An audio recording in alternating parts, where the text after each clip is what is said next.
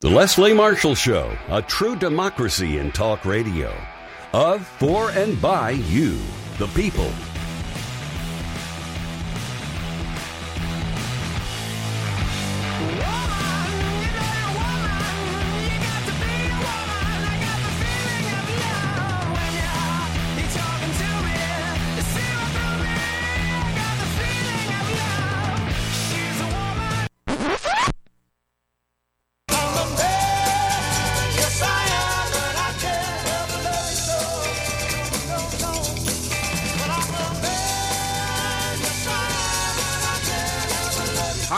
I'm Brad Bannon. I'm a Democratic strategist and political analyst for WGN TV and radio in Chicago and a contributor to The Hill in Washington, D.C. This is Deadline D.C. with Brad Bannon. My most recent contribution to The Hill is my take on the major impact three women, Nancy Pelosi, Elizabeth Warren, and Alexandria Ocasio-Cortez, have had on the race to replace Donald Trump. Check it out at muckrack.com/Brad-Bannon and share it if you dare. My company, Bannon Communications Research, polls for and designs research-based media and message strategies for progressive issue groups, labor unions, and Democrats. BannonCR.com is the sponsor of today's show. If you want to learn more about me and my political polling and communications company, go to facebook.com/Bannon-communications-research. My Twitter handle is @BradBannon. My thanks to executive producer Mark Grimaldi, who keeps me in line and makes sure the trains run on time. Today we'll discuss the Democratic presidential race. Our guest in the first half hour is Amy Parnas, national political correspondent for The Hill. In the second half hour, Kimberly Scott, the publisher of Demlist, joins our provocative progressive political panel with our own Mark Grimaldi. If you want to be part of the show and talk directly to me and our guest, call us at 888-6-LESLIE. That's 888-653-7543. These are the questions that we'll discuss today. Inquiring minds want to know: is Bernie back? What impact will Alexandria Ocasio-Cortez endorsement have on the fortunes of Bernie Sanders? 2. Does Elizabeth Warren's refusal to say whether her Medicare for All financing plan will raise taxes on the middle-class families hurt her campaign? And third and finally, what impact have Hunter Biden's business interest in the Ukraine had on his father's presidential campaign?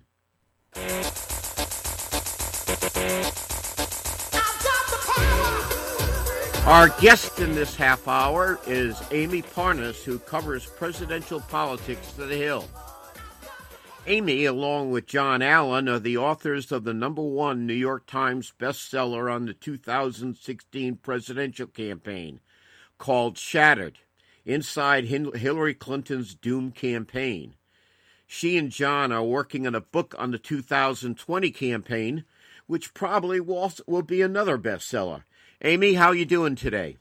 I'm good. I hope it will be, Brad. You never know. I suspect it probably will be. I'd be willing to bet some money on it.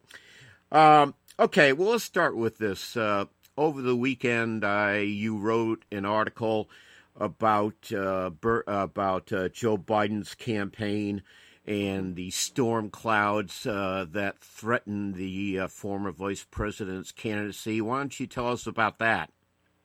Well, for the last couple of months, at least, a lot of people have been sort of whispering in my ear and saying, his campaign is not the campaign that I thought it might be. I'm a little disappointed. These donors aren't really lining up to back him. These are major Obama donors.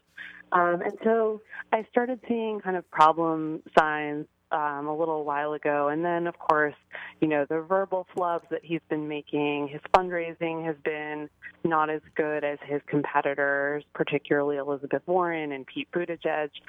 So I think, and even Bernie Sanders. So I think that, a lot of people are starting to wonder if the wheels are falling off the campaign. And if he doesn't do something pretty quickly, one Democratic strategist predicted that he's on kind of a downhill slide. And he actually wondered, the question is how quickly.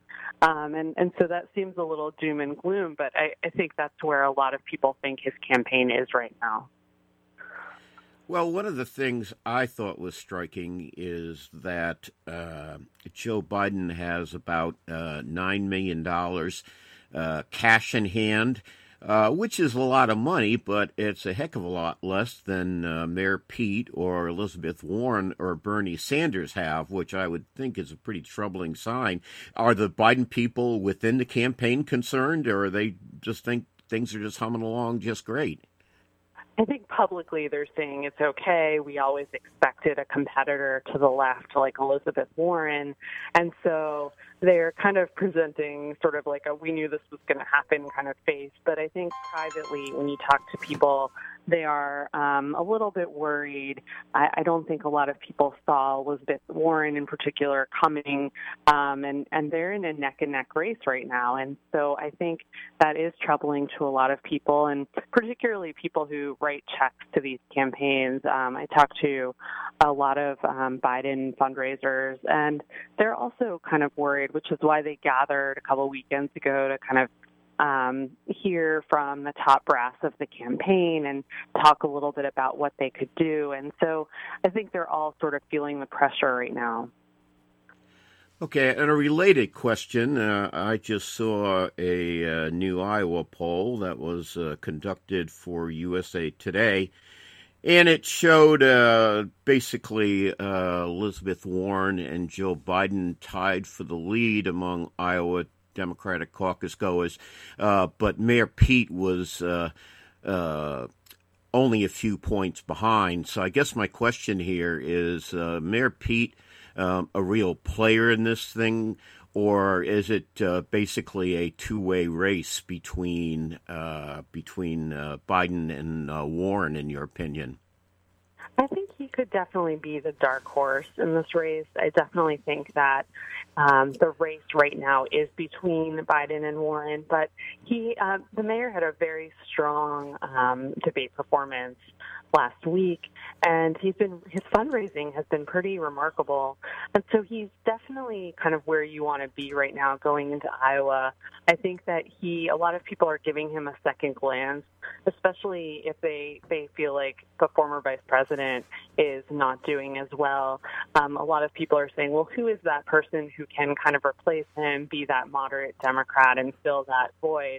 And so I think a lot of people are giving him a second look right now, and that's sort of what you're seeing happening and why he's climbing in the polls the way he is. Okay.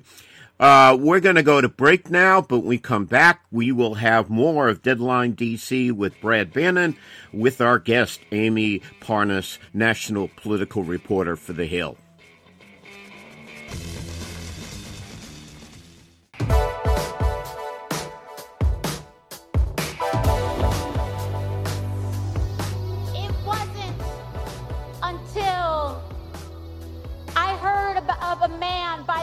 Of Bernie Sanders that I began to question and assert and recognize my inherent value as a human being that deserves health care, housing, education, and a living wage. When I was a baby, my family relied on Planned Parenthood for prenatal care. Then Bernie Sanders fought for me. When I was growing up and education was being gutted for kids in the quote-unquote wrong zip code, Bernie Sanders fought for us. When I was a child that relied on CHIP so that I could see a doctor, Bernie Sanders fought for a single-payer health care system. When the federal government decided to discriminate and abandon my queer family and friends, Bernie Sanders was putting his career on the line for us. When I was a waitress and when it was time for me to graduate college with student debt, Bernie Sanders was one of the only ones that said no person should be graduating with life-crushing debt at the start of their lives.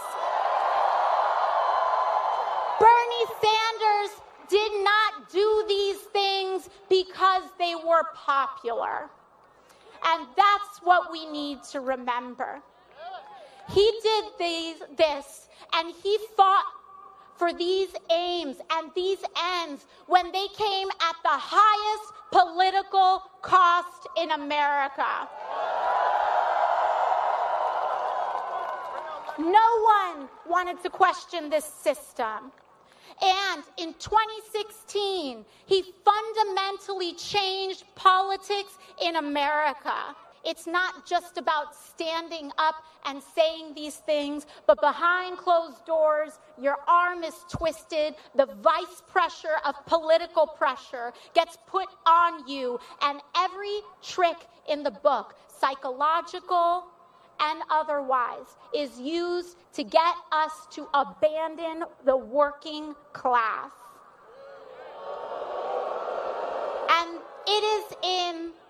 And it has been in that experience over the last 9 months that I have grown to appreciate the enormous, consistent, and nonstop advocacy of Senator Bernie Sanders. That was Representative Alexandria Ocasio-Cortez endorsing Bernie Sanders. This is Deadline DC with Brad Bannon. I'm Brad Bannon, and our guest in this half hour is Amy Parnas, who covers presidential politics of the Hill and is a New York Times best-selling author.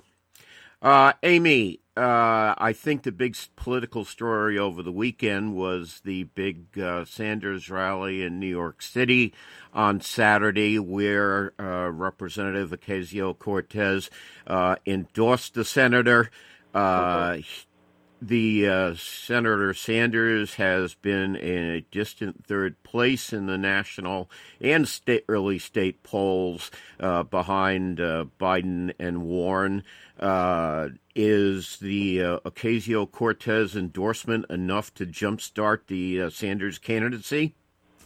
I think it definitely gives him a bit of a boost, Brad. I think that he sort of, at a time when he needed it, because he, of course, a couple of weeks ago, the headlines around his heart attack and all of that, and people, were wondering, can a 78-year-old really not only run for president, but can a 78-year-old be president, or 79-year-old or 80-year-old? And so these are questions that continue to loom around his campaign, and I think that this Congresswoman's endorsement, this popular Congresswoman, it comes at the perfect time and definitely gives him a shot in the arm and the boost he needed right now. I thought he had one of the best weeks so far in his campaign. He had a really good debate performance last week, and then, of course, they announced this right after that. So I think it will definitely help him in certain ways. Okay. One of the big stories, of course, in the last few weeks has been the President Trump's infamous phone call to the president of Ukraine, which apparently the president's chief of staff, Mick Mulvaney, admitted late last week was a quid pro quo for an investigation into political corruption.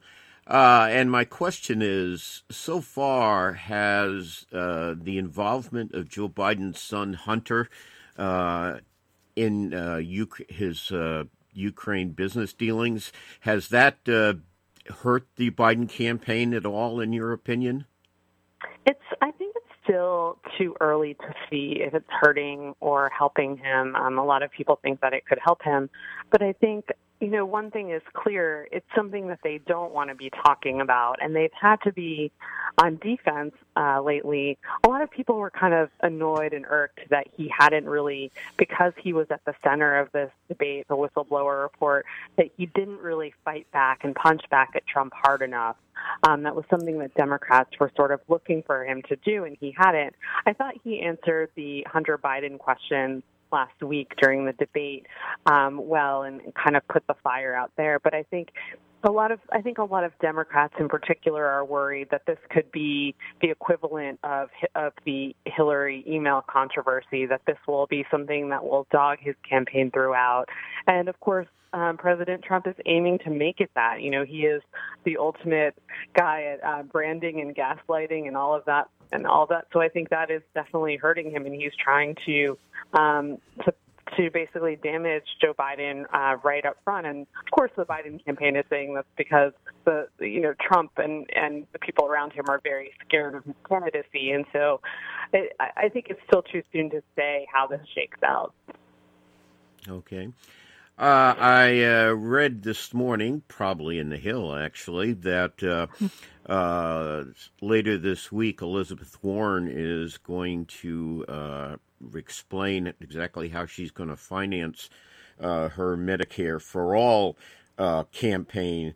Now, at the debate last week, and this has been pretty consistent over the last few days, the moderator directly asked Senator Warren whether her Medicare for All plan will raise taxes on middle-class families. She has yet to give a direct answer to that, and to me, she sounds very evasive. And my guess is she would be better off doing what Senator Sanders does, was to say, yes, it would raise taxes on middle-class families, but the brunt of the cost for middle-class health care would be borne by wealthy Americans. But she has so far refused to say that. Does she sound evasive? Is that stance hurting her, do you think? Well, I think a little bit, because you've seen people like Joe Biden even ask her point blank, well, how are you going to pay for this? This sounds very pie in the sky. Give us the specifics about this. And that's one thing that she's been really reluctant to do. And I think this is sort of a pressure point for her. She knows that a lot of people, this question has been raised now. A lot of people are focused on it. She will continue to hear more about it if she doesn't say something about it and boil down the specifics. So I think this is something she needed to do. I think that her support overall. Okay, Amy, thank you very much for joining us today. That was Amy Parnas, who covers presidential politics at the Hill. We'll be back with more of Deadline DC with Brad Bannon after these messages.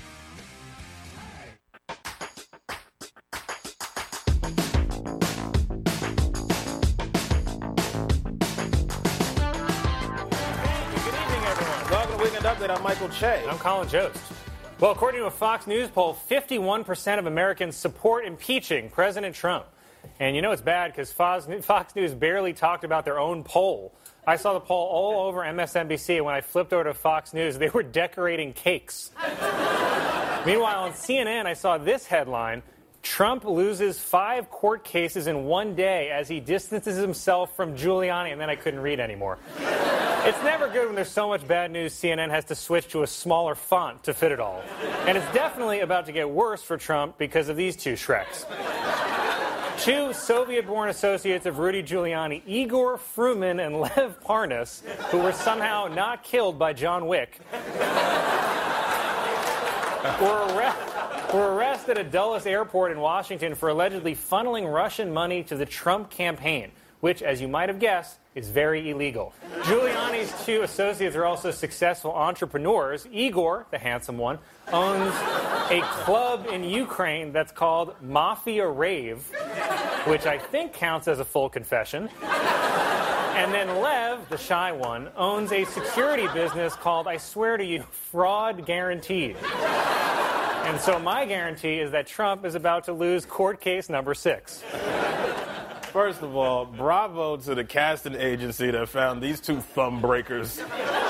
They look like they use vodka as cologne. These guys have definitely worn tracksuits to their daughter's wedding. I know these are easy jokes, but I'm just surprised that these guys were helping the president and not, I don't know, helping George Costanza get that Frogger machine across the street. And how is Donald Trump handling impeachment? Well, I would say not great, based on what he did at his emotional support rally on Thursday. This is an actual headline about the rally. Trump appears to do bizarre impression of FBI agents having sex. And I thought, well, that's got to be an exaggeration, right? Then I saw the clip. I love you, Peter. I love you too, Lisa. Lisa, I love you. Lisa.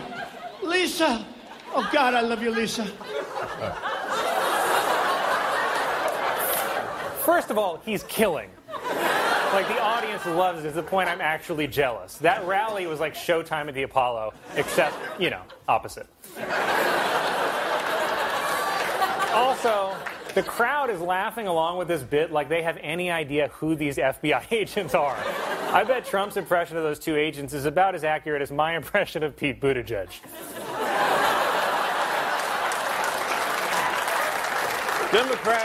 Democrats are calling President Trump's behavior unconstitutional, to which Trump responded, "You're right, I had no idea, and I'm sorry." I'm just kidding. You know that boy ain't right. Say, you think after this whole impeachment thing is over, we can just take a year off from presidents? Just to clear our heads a little, and not rush into someone else horrible. Right now, my standards are so low. I saw Bernie Sanders have a heart attack, and I was like, maybe him? He seems tough. I mean, we can afford a break, right, as a country. Don't we? Why don't we take some of that old free cotton money and coast for a while till we get our groove back? Trump then explained withdrawing troops from northern Syria, saying that we didn't need to defend our Kurdish allies because, quote, they didn't help us in World War II. But with World War II, it's kind of hard to know who Trump means by us.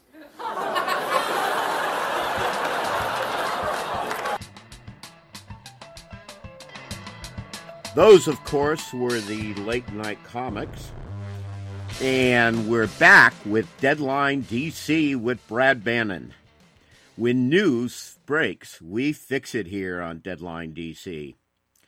As usual in the second half hour, it's time for our provocative progressive political panel.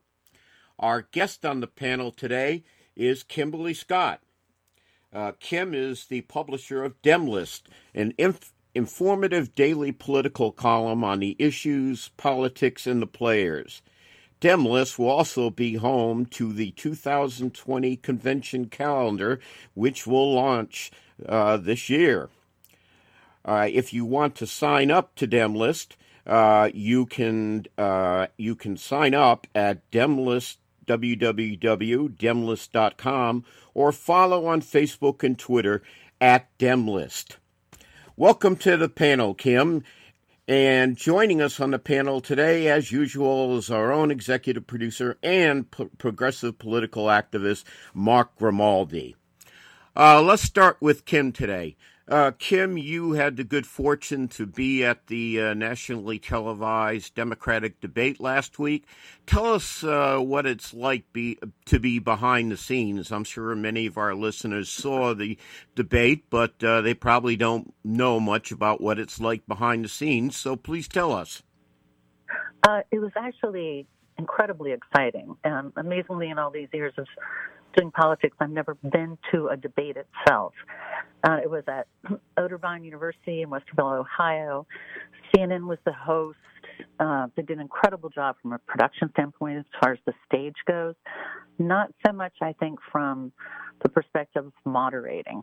But the audience is made up of people from students to donors to party players. It was organized by the Democratic National Committee and the Ohio Democratic Party. So it's almost like old home week in some ways. You'd see people you hadn't seen for years. You had not just the press, on the outskirts of the room that, every time you turned around, Joe Biden walked by, or Senator Coons, or John Meacham, or or a major donor. And so it's a very different perspective to see hands-on. And even if you've seen the candidates speak in person, which we've all had the fortune to do many times, it's nothing like the power of seeing all of them up on stage, and in this case, about 20 feet away. Okay, well, that sounds, I'll have to try to get to one of these things. It sounds very interesting to see what's going on behind the national televised portion. Mark, in the first half hour, we talked to Amy Parnas from the Hill, and I asked her, is the endorsement that Bernie Sanders received from Alexandria Ocasio-Cortez enough to jumpstart the lagging Bernie Sanders campaign? What do you think? I do. I think that, he's got an opportunity here. With the other thing that you and Amy talked about last hour is not just coincidentally mentioned, I think, but tied to it, which is potentially Joe Biden's campaign, Vice President Biden's campaign, having a little bit of trouble in the polls and having some trouble gaining ground or making ground back up, I guess I should say, from where he had been. And right now, after the last debate, it looks like Mayor Pete Buttigieg has taken some of that oxygen out of the room for his campaign. But I also think that there's a big opportunity for Bernie to get a surge in the polls, especially when you couple it with, which was mentioned, his good debate performance, and not only getting Representative Ocasio-Cortez's endorsement, but also getting the endorsement of Representative Ilhan Omar, and he'll be joined this week at an event by Representative Rashida Tlaib, which are three of the four members of the squad, which are very, very popular in Democratic politics, and all very powerful women. So all of these things, I think, are a very positive development for Senator Sanders' campaign. And, I mean, he's got a lot of cash on hand that he's gotten from a lot of small individual donors. He's not been taking PAC money, and as was mentioned in the clip from AOC, that's something that he took a stand on, a long time ago. So he's got all the right things in order here. Now it's just a matter of seeing if it all clicks. But I think they put their ducks in a row nicely for his campaign coming up to this moment, I believe. Okay, Kim. I'm a little more skeptical. Okay. Sanders came into this race with an enormous grassroots infrastructure and following that he has been building on consistently for the last 4 years. There's no question that he has those numbers. And the same, and they're also loyal in contributing as well. I mean, he topped for the third quarter fundraising results. He once again topped the rest of the candidates with $25.3 million raised. I mean, Warren wasn't far behind him, Buttigieg then Biden, but it doesn't seem to be translating to the polls. The New Suffolk University poll just came out. Granted, it was prior to the rally of 26,000 people who showed up for AOC's endorsement of Sanders in New York, but at Biden at 18, Warren at 17, Buttigieg at 13, and Sanders at 9. He is failing to make up that ground, and I don't see it happening. Well, I can definitely see why it was so important for Senator Sanders to get AOC's endorsement. Last month, in a poll that was done by NBC News and the Wall Street Journal, Elizabeth Warren had a 2-to-1 lead among liberal voters over Senator Sanders.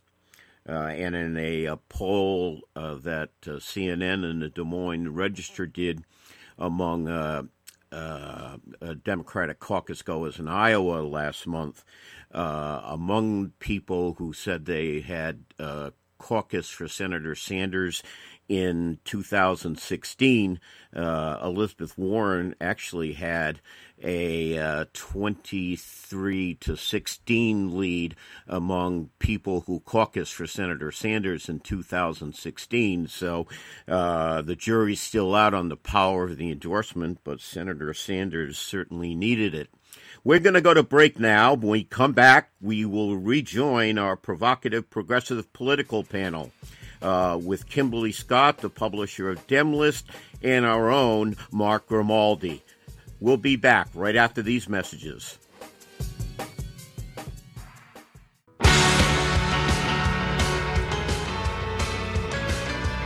Welcome back to Deadline DC with Brad Bannon. We're in the middle of our provocative progressive political panel. Today on the panel, we have Kimberly Scott, who is the publisher of Demlist, and our own Mark Grimaldi joining us to discuss the issues of the day. Just before we went on air, I saw a new survey of Democrats in Iowa that was conducted for USA Today. And it showed that Elizabeth Warren and Joe Biden were in a statistical tie for first place in Iowa.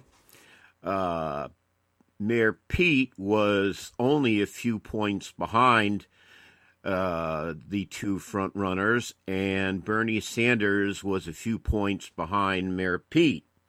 And so my question is, he really hasn't registered in the national polls yet, but it seems that Mayor Pete is a big player in Iowa, and my guess is if he made a strong showing in Iowa, he could be a real player in the Democratic race throughout the whole process. So let me ask you first, Mark, what do you make of the new Iowa numbers? I think that it follows, a lot of work that Mayor Pete has done on the ground in Iowa, as well as, he's stayed right with a lot of the fundraising numbers of the other top candidates. And I always, every time I see him speak, I'm struck at how well he's done and how well he presents himself as a veteran. I thought he did a great job at the LGBTQ town hall that CNN held, and I also find him to be a very persuasive young voice, which I think obviously contrasts very strongly against the other three top candidates you mentioned, being Vice President Biden and then Senators Warren and Sanders, who are all in their 70s. So I do think that, those are some powerful things he has in his favor, as well as being a veteran. He has a lot going for him. I do think that a strong showing in Iowa would help him potentially register higher on the national polling. I also think that the approach that he's taking was similar to the approach that Senator Klobuchar was taking in the last debate, which was going after Senator Warren, the front runner heading into that debate, regarding her Medicare for All plan. And I do think that carries benefits and risks with it, because it's a very popular proposal amongst Democratic voters in the primary. And I think that, taking a logical approach to it and just saying, well, I just want to know how your plan is going to work, is one thing. And I don't think that would really hurt him. But I also think there are some Democratic voters who are not, all the way for Medicare for all. They want to see the Affordable Care Act strengthened, or as Mayor Pete has said, his plan is Medicare for all who want it. To which Senator Warren has, retorted, well, that means the way that's going to work is Medicare for all who can afford it. So I think it opens up a bigger debate, which is the debate for Medicare for all within the Democratic Party, which I think is really the big issue in my mind that is separating a lot of these candidates so far in the debates. And I think that's going to also reflect how well he does, not only in Iowa, but in the national polls. I think that's going to be a very big issue going forward. Okay, Kim, what about you? Do you think Mayor Pete is a major player in the fight for the Democratic presidential nomination? He absolutely is one now. The numbers I mentioned, the Suffolk University poll, was actually an Iowa caucus cohort poll, and the fact that he has surged past Sanders, and it's actually a 7-point jump from Mayor Pete since last June. He did very well in the debate, and that's reflected in every poll. He successfully attacked Warren on her plan, which, again, is a central issue for, all Americans, but particularly Democratic primary goers. And he was successful in attacking her very aggressively. It just wasn't about, as he did a number of different times.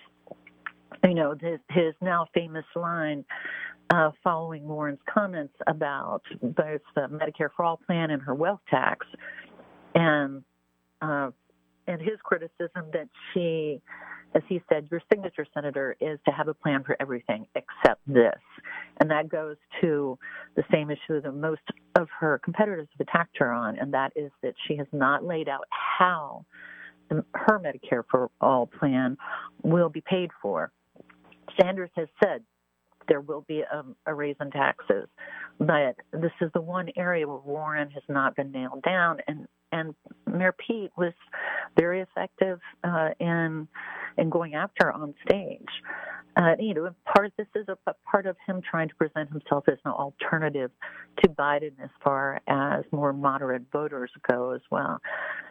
But he also has the money, as noted before. He did very well this last time. He raised $19.1 million in the third quarter. He is in it to stay through Iowa, and we know from history that Iowa can definitely boost a candidacy and change the dynamics of the field. Okay, let me ask you this, Kim, to close. Is this a two-way race between Joe Biden and Elizabeth Warren, or is it still a four-way race with Warren, Biden, Mayor Pete, and Bernie Sanders? I'm not willing to say it is just a two-way race yet, but if the numbers continue in the manner that they do, then Buttigieg and Sanders may begin to see a big divide in those numbers. I do think that Harris is now number 5 between Buttigieg, and perhaps now more at the top of the list for potential VP candidate. Okay. Mark? I think that it remains to be seen. I don't think you can really say that until we see Iowa and New Hampshire, to be frank, based on past performances of candidates. And I think until then, anybody who says that is kind of throwing darts in my mind. Okay. I think that's it for today's Deadline DC with Brad Bannon. I want to thank our guest, Amy Parnas from The Hill, Kimberly Scott, publisher of Demless, and our own executive producer, Mark Grimaldi. That's all for Deadline DC with Brad Bannon for today. I'm here every Monday at 3 p.m. if the Lord is willing and the creek don't rise. Unless Donald Trump declares martial law, that is. Talk to you next week.